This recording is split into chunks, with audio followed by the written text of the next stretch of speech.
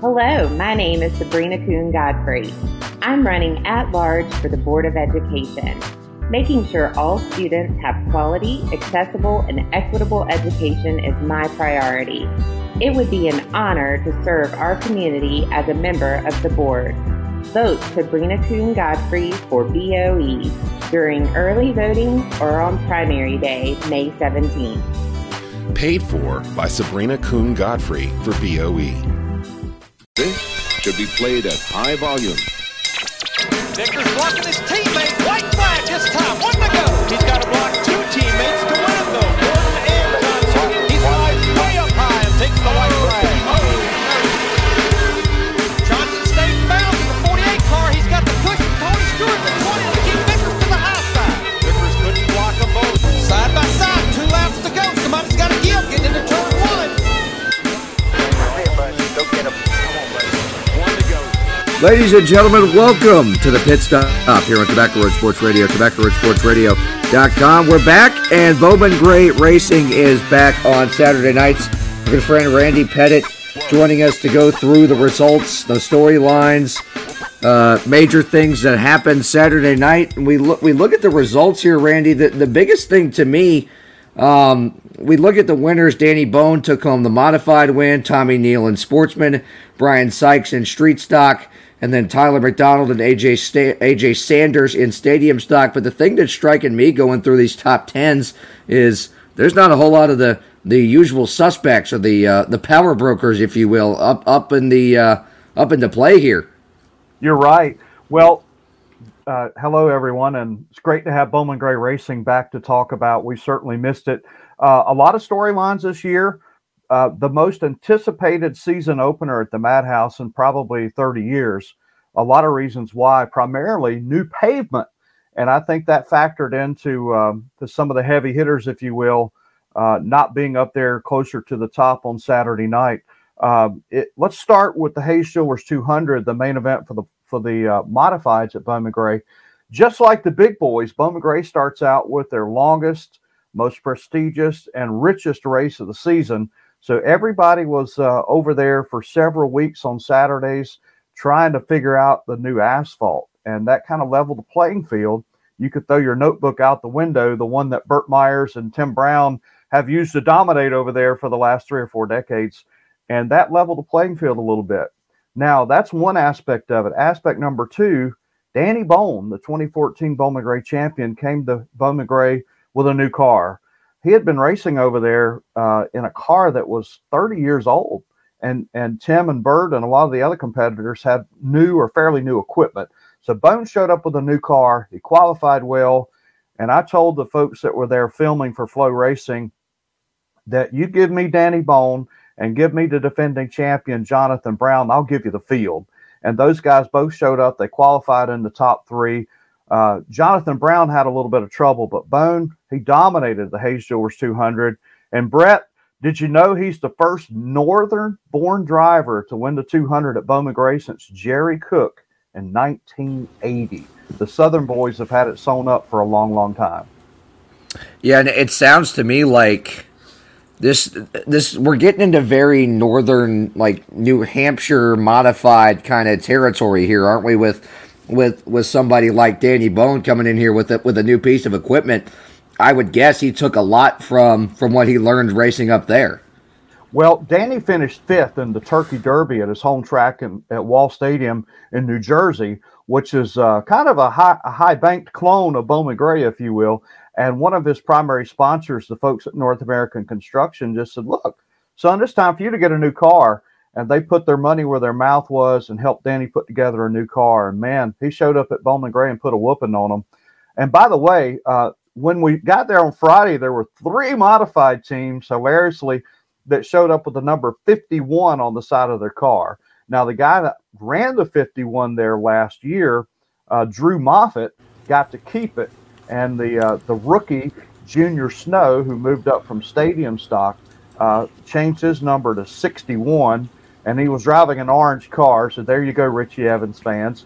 And then Danny Bone changed his to the 57 car. And that was the first time that the number 57 had been in victory lane at Bowman Gray Stadium since Johnny Bryant Bassett, Virginia, put it there.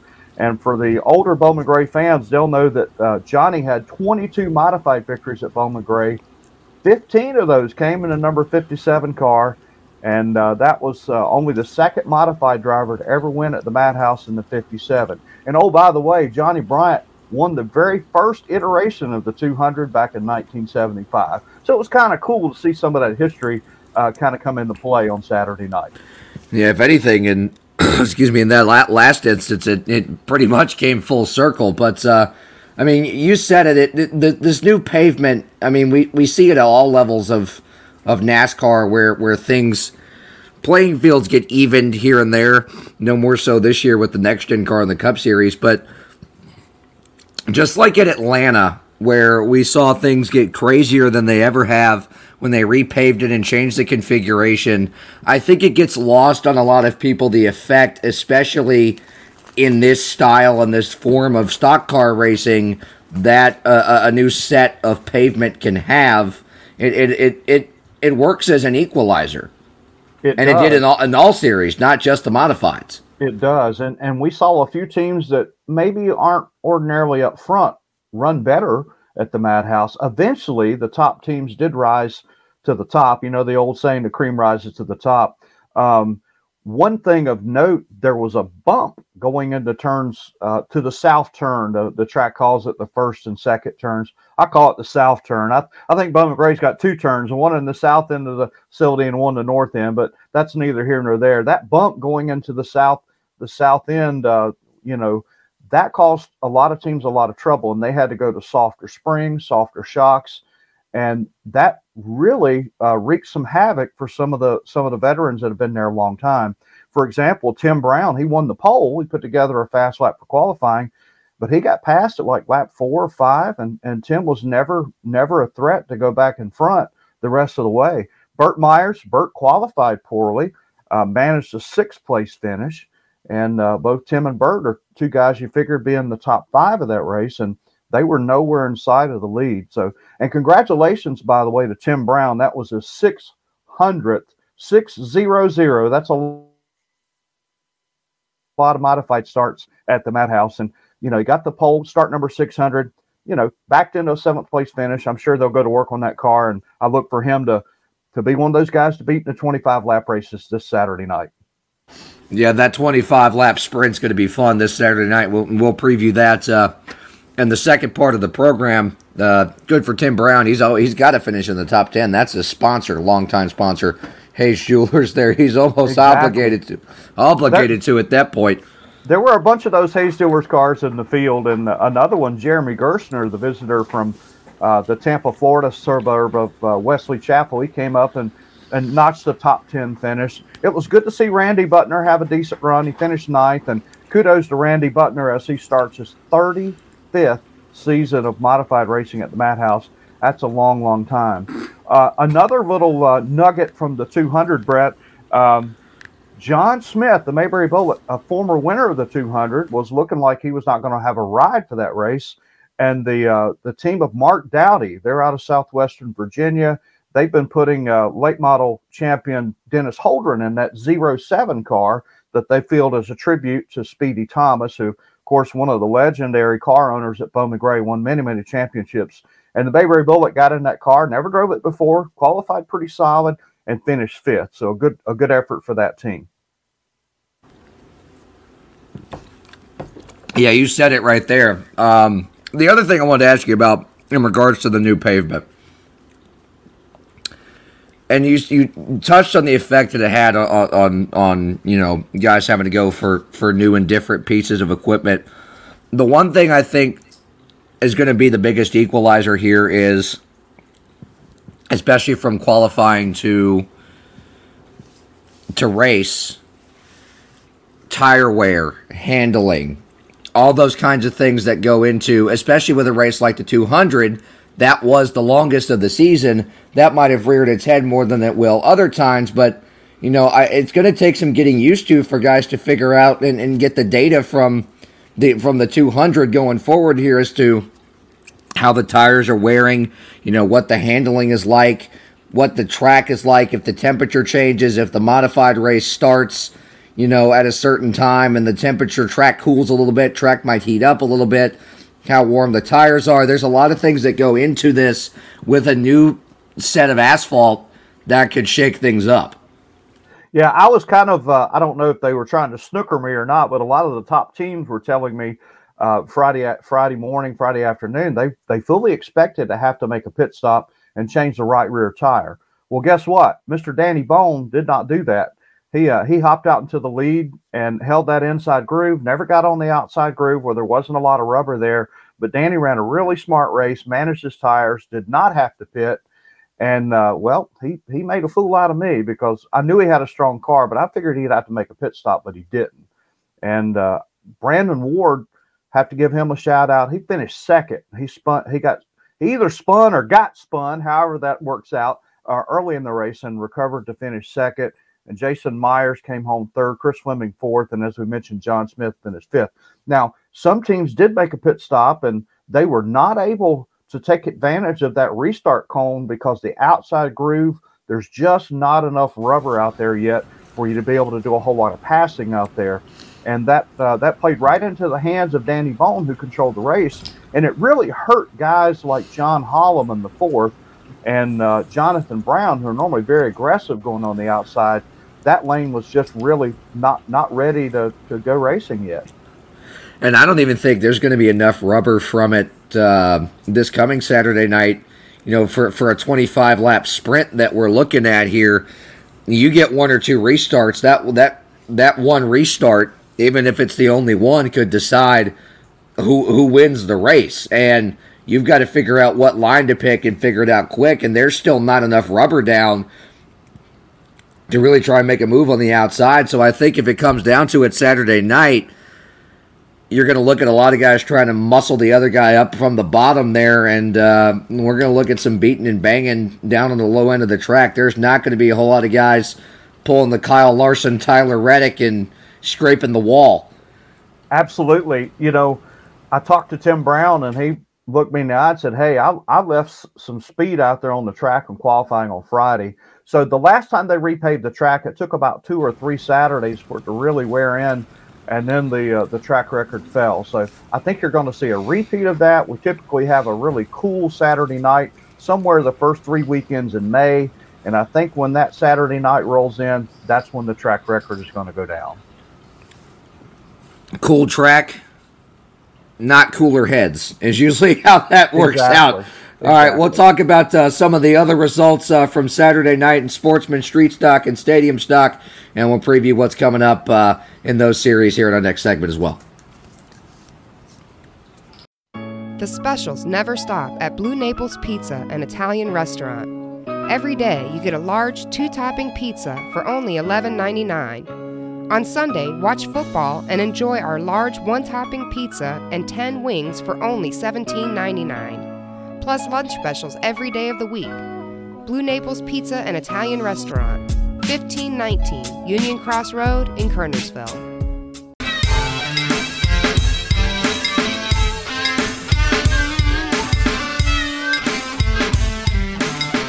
Back here on the pit stop on Tobacco Road Sports Radio, TobaccoRoadSportsRadio.com. Brett Wiseman alongside our good friend Randy Pettit. Randy, we look at the other series from Saturday night. Let's start with Sportsman. Tommy Neal getting the victory. I want to ask you, though, we talked about the effect that the new pavement had on the modifieds. What did it have on Sportsman and on Street and on Stadium in terms of the competitiveness? How did it level the playing field in those series? Tire wear, handling, all the things that we talked about. What were things that those teams were saying going into their races, and what were the kind of things they were saying afterwards? Well, guys that I like to call bottom feeders, they're the guys that like to hug that bottom lane in the turns. It kind of worked out to their advantage on Saturday night, and Tommy Neal's one of those guys. He's been over there a long time. He drew the pole. They had a full field redraw, and Tommy did not qualify all that great, but he got lucky, drew the pole, and once he was out front, he knew how to protect that bottom groove, and that was all she wrote. I believe he led every lap. If he didn't, he led almost every lap. And if for the fans trying to remember at home, Tommy won the championship at the Madhouse. That was his second one last season. and he ended up in a tie in the actual points with Zach Orr, but Tommy got the championship by virtue of having 3 wins to Orr's 2. So Tommy really wanted to win that race and, kind of start to pad those victories if he needed it. I did see a few guys go to the outside in the Sportsman race with mixed results. We had a couple crashes, and we had a few people that made it work. So again, another week or two, I think you're going to see a lot of guys in Sportsman and Street Stock particularly go on the outside lane and make it work. Shout out to Sterling Clemens. It was 1980 or 81. His dad, Steve Clemens, won that season opener at Bowman Gray. And, of course, Clemens, one of the all-time greats at Bowman Gray. And his son Sterling had a great run on Saturday night, finished second. And Zach Orr, right back in the hunt for the championship, gets out of the gate with third. Justin Taylor, the 2019 Sportsman champion at the Madhouse, finished fourth. And a good run for Wesley Thompson. He had a terrible year last year after moving up from Stadium Stock. He finished fifth. So it was not a whole lot of action in the Sportsman race other than guys taking shots at Tommy Neal, and nobody had anything for him, Brett, on Saturday. Of all the, usual suspects, main players that may or may not have had an impact Saturday night as it was expected to, one thing remained the same as it has throughout the years, as you said. Guys taking shots at Tommy Neal and swinging and missing time and time again. Tommy Neal, as Mike Joy once called Ricky Rudd, the master at avoiding disaster. That would be Tommy Neal right there. And you said, that loves to hug that bottom line. He's going to have a lot more fun the next couple of weeks too. Yeah, and the neat thing about Sportsman is they get to qualify occasionally, but for the most part they have to draw to determine their starting positions, and to be able to be in the hunt for that championship, you're going to have to figure out how to get your car to work on the outside. You're going to have to pass some cars, and we'll see if Tommy Neal and his team gets that figured out over the next couple of weeks. But week one, he didn't have to do it, and he just played it safe and stayed to the inside. And Tommy has a lot of experience at Bowman Gray. He's the most experienced driver outside of Ronnie Clifton, who, by the way, came back to the Madhouse, the 8-time champion, back in a Sportsman car. That was cool to see. Tommy Neal, that was his 494th start. So he only needs 6 more races to get to 500. That was pretty cool. But that experience is certainly going to play into things as we get into later in the season. Yeah, and that's a factor, especially when we talk about all the things, that a new racing surface brings. Guys like Tommy Neal and some of the more experienced guys in both street and stadium stock, they're going to be leaning upon a lot of that to try and thwart off what's a really good crop of young drivers. That's a good segue into my next question here. There's a lot of younger drivers here, both men and women, in all 4 series, really, but mainly street and stadium stock. What are some younger guys and some newcomers that fans should watch out for this year? Well, Taylor Branch, the former champion of Bowman Gray Stadium, his son is racing this year, and he didn't get off to a great start, but Taylor has a lot of experience at Bowman Gray, former champion, former winner, and that was a really nice-looking car. And that young man's name is Carson Branch, and he's in the number 7 machine in Sportsman. So that's a young man to kind of keep your eye on. I think he may eventually find his way up there. And Chase Robertson, Chase now has a full season under his belt and a partial season before that. So Chase Robertson, another of those young guys that has kind of paid his dues. And I would not be surprised at all to see Chase win a race at the Madhouse this year. He, of course, one of the sons of Mike Robertson, and that Robertson family, one of the first families of Bowman Gray Stadium. And in Sportsman, those are a couple guys to keep your eyes on there. Wesley Thompson. Wesley looked good on Saturday night. He really struggled the year before. He's a former stadium stock champion, still a young guy, and I think that's a guy to look out for to get his first win also this year in Sportsman. Street stock, I'll be honest, I actually missed the street stock race. I had a plane to catch, and my sidekick and my helper there at the Madhouse, Randy Pulliam, announced that race. So I'll have to have another week or two to check out the street stock division to get my thoughts there. In stadium stock, there's a whole crop of good young drivers in that series to keep an eye out for. Wyatt Sapp, Wyatt's not necessarily a teenager, but he won the Rookie of the Year at Bowman Gray last year, finishing 5th in the points. And that's a tough division to win the rookie battle in because it's so much competition there. Kyler Staley, second-generation driver, got his first win. He's another good one. Luke Smith. Luke had a really good battle with A.J. Sanders on Saturday night in stadium stock, and A.J. got the best of him. Congratulations to A.J. Sanders, win number 50 at Bowman Gray Stadium. But look out for to Luke Smith, Levi Holt, another great young driver in stadium stock. There's a whole bunch of them. I'm sure I left some out. Modified, well, we forget just how new John Holloman still is. John Holloman, just has barely a full season under his belt in Modified. He won 3 races last year, and I really believe that young man, once he figures out how to get qualifying down on this new pavement, he's going to be the hottest young gun in the Modified division.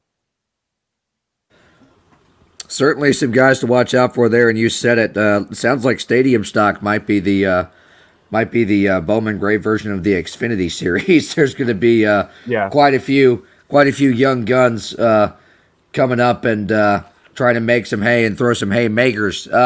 Before we get you out of here, Randy, I wanted to ask you this. We know Flow Racing has taken over the broadcasting rights to the Bowman Gray races, but I understand they also had some fun with you for an upcoming documentary that they're doing on the Madhouse. They sure did. And there's the producer's out of Arizona, and he just called me out of the blue one day and asked me if I'd like to help. And I was like, of course, I love Bowman Gray. And, there's a big misconception across the country about Bowman Gray from some of the past television work that's been done there. There were no fights on Saturday night. There were not fans slugging it out up in the stands. There weren't people trying to kill each other in the pit area. That was a packed house, well-behaved crowd. We had the wave going from front to back. It looked great. So part of what I wanted to do was explain why people love Bowman Gray Stadium so much. And they took me now to V's Barbershop. And if you haven't been there, it's a really, really nice barbershop right next to Noble's Grill on Knollwood Street here in Winston-Salem. And they put me in the barber's chair, had the cameras going, and since I don't have any hair left, like my good buddy Desmond Johnson, they gave me a really nice close shave. And it made for some good TV. They shaved off my mustache, and then we sat down with the cameras rolling and talked about Bowman Gray Racing. And I understand they also are going to talk to Tim Brown, John Holloman, Burt Myers, and the promoter Greg Harrison. And I'm really looking forward to seeing that. I believe before the season's over, they'll have it available on Flow Racing for the subscribers. And as far as having them there on Saturday night for their live stream, it was really no different than when the NASCAR Track Pass crew was there filming. The only difference now is you have to buy the subscription to watch it.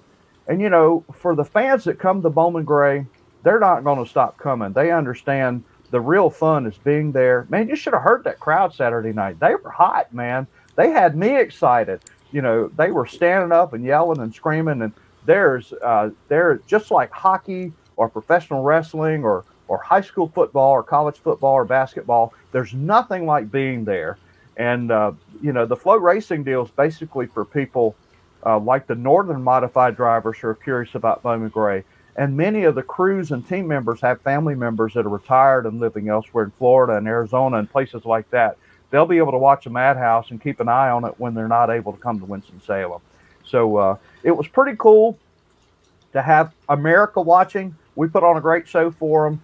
And the documentary, we talked, of course, about the history of Bowman Gray and then some funny things, too. So look forward to sharing that with the world later this summer from the folks at Flow Racing. Yeah, 2 big things before we say goodbye for this week. Number one, Flow Racing getting this deal doesn't, take anything away, as you said, from folks showing up to the racetrack. The number one thing is still being there. I don't think that's going to have any effect on attendance, like I've heard some folks out there are afraid of. Number two, you said it. Some of the 2 documentaries that have been done I believe History Channel did one about 14, 15 years ago, and Discovery Plus had one recently as well. But it's one thing we try to do on this show as well, explain that, Bowman Gray is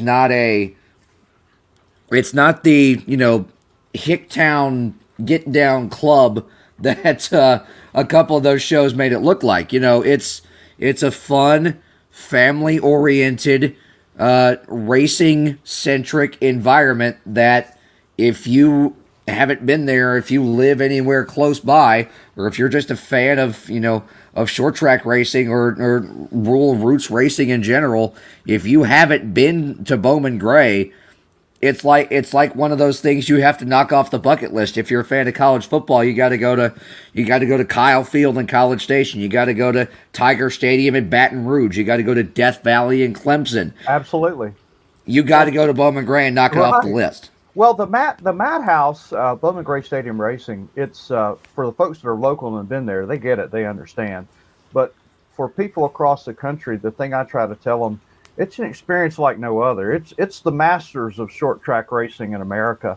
It is not only the racing, but it's entertainment. It's like wrestling on four wheels. These, the outcome is not scripted and predetermined, but there is a lot of beating and banging. The tempers get hot. The fans get hot and excited, and whether you like racing or not, you could go sit in the stands and just watch all the people get all hot and bothered about it. That's fun. The people watching is something I enjoy when I'm waiting for the race to end to talk to the winner. I love just watching the crowd, man. It's a blast. And we had a lot of passing on Saturday night, even though we had a slick racetrack. And as we get that new pavement in, you're going to see some track records go down. You're going to see a lot of side-by-side racing later in the spring and this summer at the Madhouse. So if you haven't been there, the red carpet's rolled out. Come on down. And it's full capacity this year, too. So there is no reason for you not to be at the Madhouse every Saturday night that you can. Randy, thanks so much. $12, and the parking is free. Now, you can't hardly go to the movies for $12, and the parking is free. Brand new restrooms, brand new concession areas. It's general admission, so you can sit anywhere you like. But it's kind of like church. Make sure you don't sit in somebody's seat if they got their blanket down, okay? Yep. Somewhere there is some regular that has their seat, and if you take it from them, just be kind. Be a nice human. Come on. If somebody's blanket is there, if there's a seat cushion, there's a Dale Jr., Budweiser seat cushion there, just leave it alone. Yeah, come on down. Just don't move my blanket, okay? Yeah, no, don't move Randy's giant Jeff Gordon blanket, okay? Hey, it's great to be back with you guys, and it's always great to talk Bowman Gray Racing. We look forward to a great season, and look forward to being back with you guys soon to let you know what's happening at the Madhouse, my brother. Yep, we will see you all at the Madhouse every Saturday night, and we see you here every week right here on the Pit Stop to break down what happened and what's to come. Thanks so much, Randy. Thank you to our producer, Desmond Johnson. Good night, everybody.